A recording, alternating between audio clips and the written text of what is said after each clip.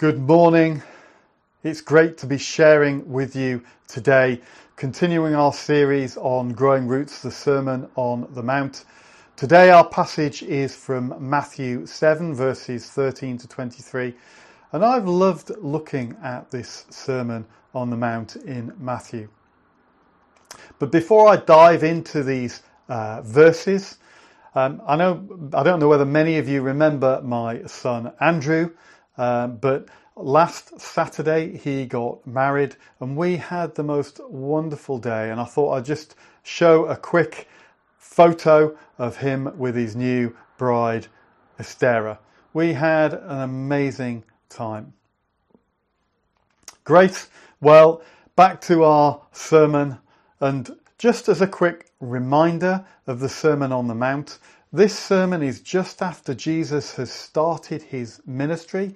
He is fresh out of having spent 40 days in the desert, if that were possible, where he overcame all the temptation and stresses and pressures that the devil could throw at him. He bursts into ministry, and this sermon is like his flagship teaching. All that his Father has been speaking to him over the years. Jesus speaks this amazing sermon, and Matthew does an amazing job in recording it for us. So Jesus starts this sermon with what we call the Beatitudes, the character traits of a new humanity, all those who receive and are impacted by the gospel. This is the gospelized people, a people seeking to follow after Jesus.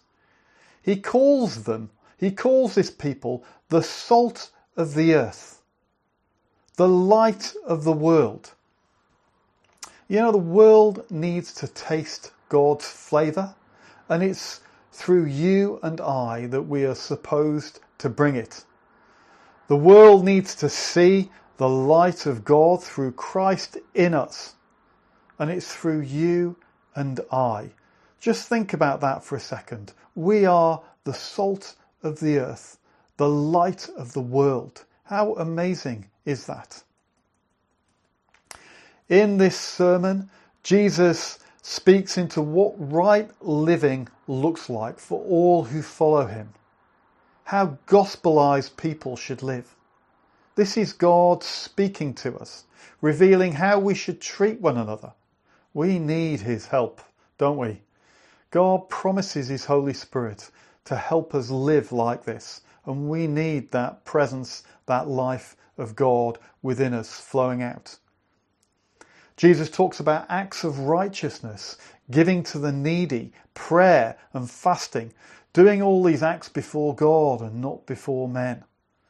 He talks about making right life choices, not living selfishly, but storing up treasures in heaven, not judging others, but keeping our eyes fixed on what's really important, seeking first his kingdom and his righteousness.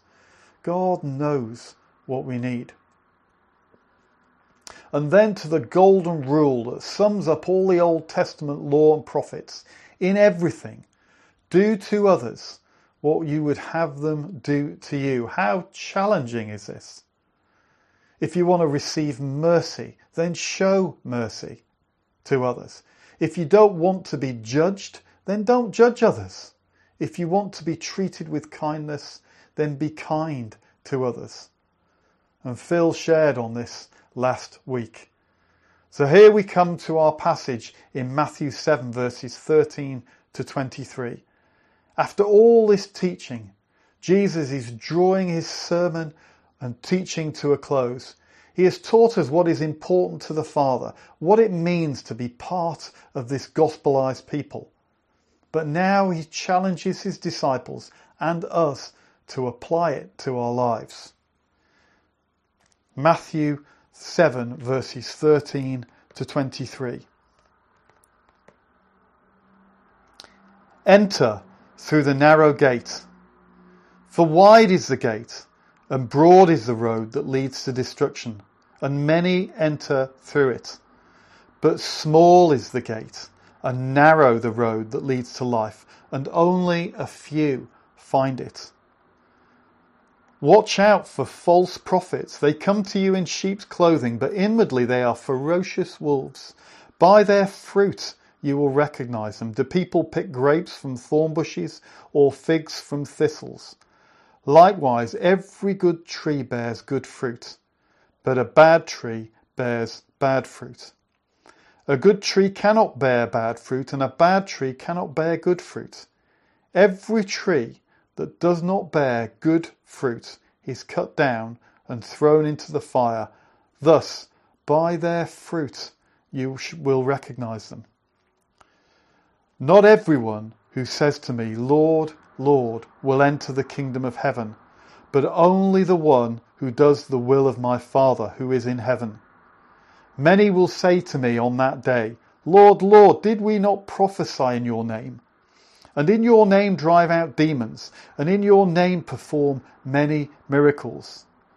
Then I will tell them plainly, I never knew you. Away from me, you evildoers. He sets before all those listening a choice of life or death. And as I read that passage, I was reminded of the words that Moses spoke to the people of Israel in Deuteronomy 30 before his death. And he set out that choice. Let me read them to you. Verses 15. See, I set before you today life and prosperity, death and destruction. For I command you today to love the Lord your God, to walk in obedience to him, to keep his commands, decrees and laws. Then you will live and increase, and the Lord your God will bless you in the land you are entering to possess. And Jesus sets before his listeners the same choice, to choose life. He encourages us to make every effort, almost to strive to find that narrow gate, to find life, to be intentional, to decide to follow after Jesus and enter in through the narrow gate and keep going on this narrow road. Some translations translate this way as hard. It's not easy. Another translation describes it as restricted. And that's in comparison with the broad, easy gate and wide road that leads to destruction. Now, I don't know about you, but Margie and I, we love walking in the countryside, in the lakes or the dales or in around Hampshire. And I personally like to know where I'm going. So I'm the one that will take the map, the compass. I just don't like getting lost. And I don't like not knowing where I am. But invariably, on some point of the walk, I'll get the map out. I'll look for the signs to make sure that we're on the right path and going in the right direction. Many times, I have to say, we have to backtrack to find the right gate or path that we might have walked past inadvertently. You know, you have to be observant and diligent in walking in the right direction. And this is true for this narrow path. Dr. Martin Lloyd-Jones describes this narrow path like a turnstile, a narrow restricted gate that can only be entered one person at a time. To enter through this narrow gate, one needs to leave stuff behind. You know, we need to leave behind our will. When we receive Jesus, our prayer becomes, not my will, but yours be done. But God is faithful. He doesn't leave us on our own. He promises to lead us and guide us, to bless us, to walk with us by his Holy Spirit. But we have to surrender our will to him. We have to leave behind our pride. We cannot approach God on the basis of anything that we have done. It's by his grace that we enter. God knows each one of us, all our flaws, and yet he loves us. In fact, he couldn't love us any more than he does. We have to leave behind the crowd. Standing up for our faith in Christ is going against the crowd, and it's not easy, it's hard. It's definitely not taking the easy road. People watch your every word and deed, and believe me, I know, when I've said the wrong thing or made a mistake, they pounce on you. But that is who we are, to follow on this narrow road. This week, we're starting to get over the loss to Italy in the Euros. Gosh, what a match that was. And looking at the analogies of football, for me, found the best picture of this easy, broad road and gate. Many years ago, I had the privilege of walking down the road to a game at Wembley. Or I've also walked down the road to a game at Twickenham. And on match day, you'll know the feeling of the large crowds streaming towards the stadium. Traffic stops or roads are closed as the people converge. I can remember walking down from the train station in Wembley towards the stadium. The walkway is broad. It's wide open. The large crowds that fill it are only going in one way. In fact, it'd be difficult to try and go against the tide of people. And looking at this passage, I was reminded of that I got this same feeling when looking over this passage, the stream of people living life their own way, without Jesus, without the knowledge of God. Now compare this with the narrow, restricted gate, the turnstile, as it were, entered one at a time as individuals surrender to Jesus. Lastly, entering through this narrow gate, we have to leave behind our old self. There's no room for our old self to pass through this gate.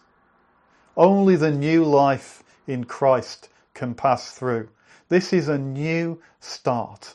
Outwardly, we may look the same, but inwardly, we have been born again. For those who enter this narrow way, God promises a new life, and that is for you and I. And this is my testimony. I still remember the day I first committed my life to follow Jesus. I remember the place, I remember the circumstances, walking and praying on my own in the evening, in the light rain.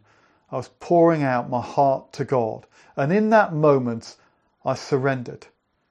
I gave over my will, my life to Him. And in that moment, as I confessed my sins and surrendered, I felt the presence of God fill my heart. And in that moment, I knew His forgiveness. Something had happened. I was different. God had met with me. As we journey along this narrow, restricted way, I have to remember time and time again that these things have been left behind.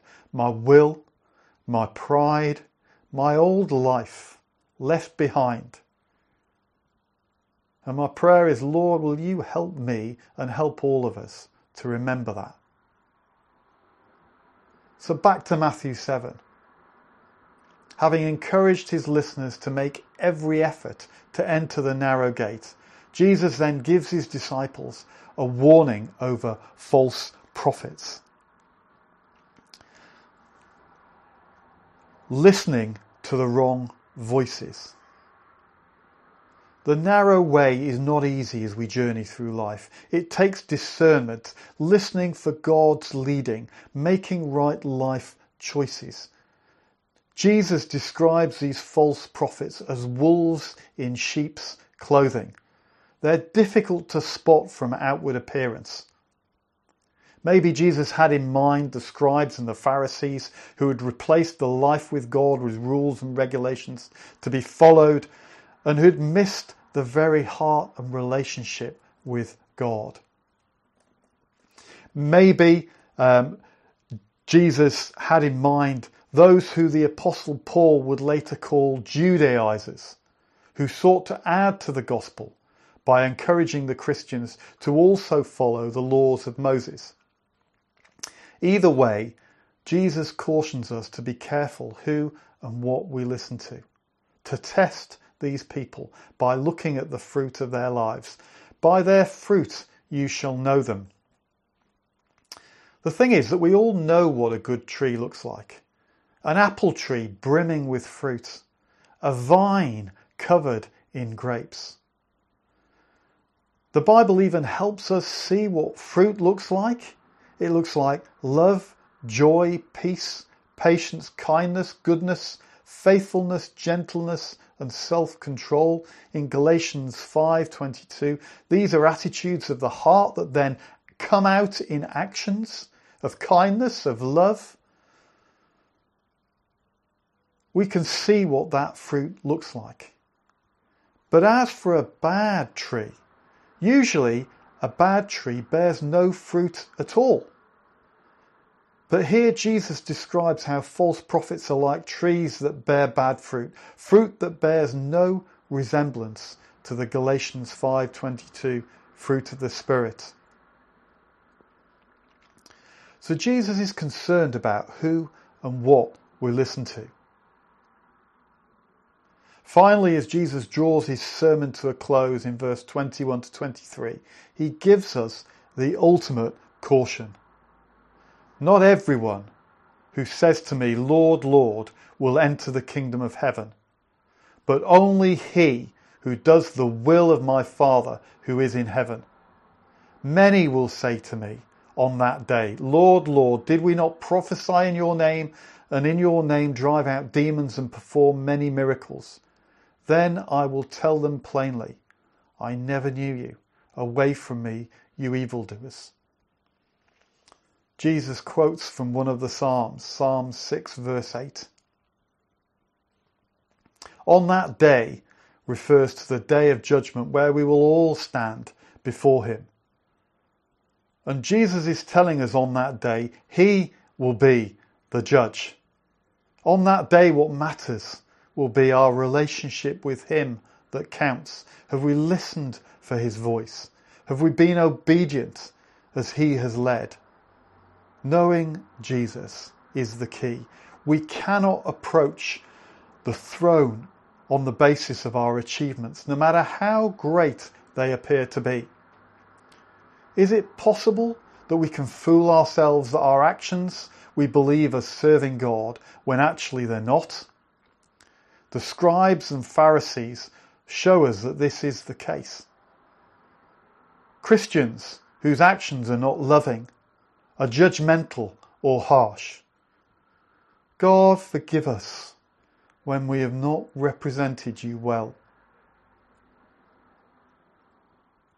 We enter the narrow gate by opening the door of our hearts to Jesus and allowing him into our lives, and we continue on the narrow way on this basis, placing him on the throne of our hearts. He is our King.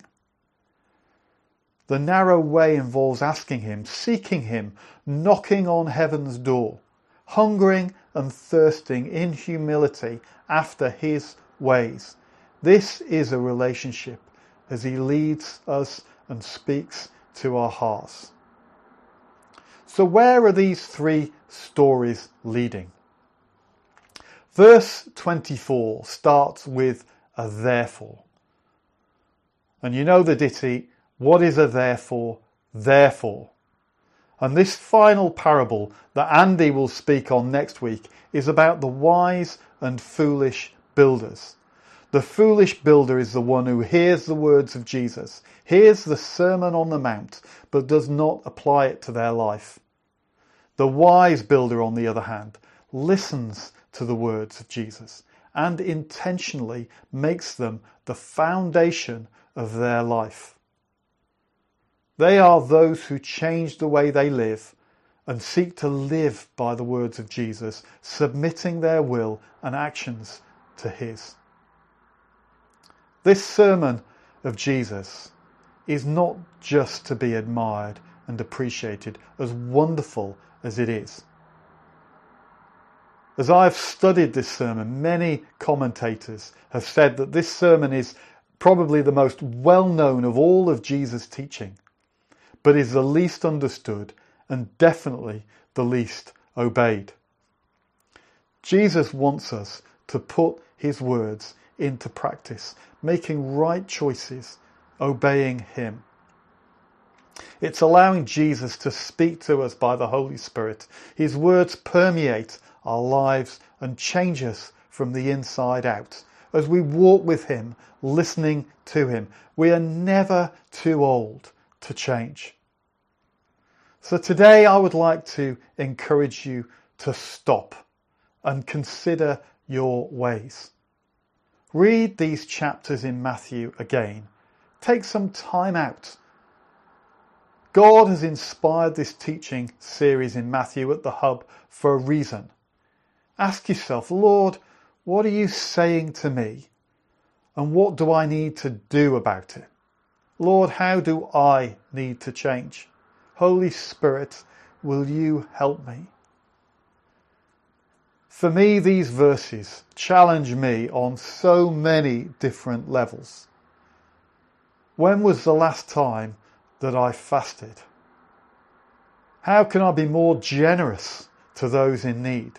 And at a deeper level, Lord, help me to reflect these beatitudes, these character traits. Help me change the attitudes of my heart. Lord, make them real in my life. Maybe you look at the Beatitudes, the character of those impacted by the good news of Jesus, and you don't see yourself reflected in all these character traits. Or you might be timid, you might hide your faith from those around you at work. Ask yourself, how can I be salt and light to the world around me? Maybe you have a wrong attitude or judgment, or you're holding something in your heart against a brother that these verses speak into.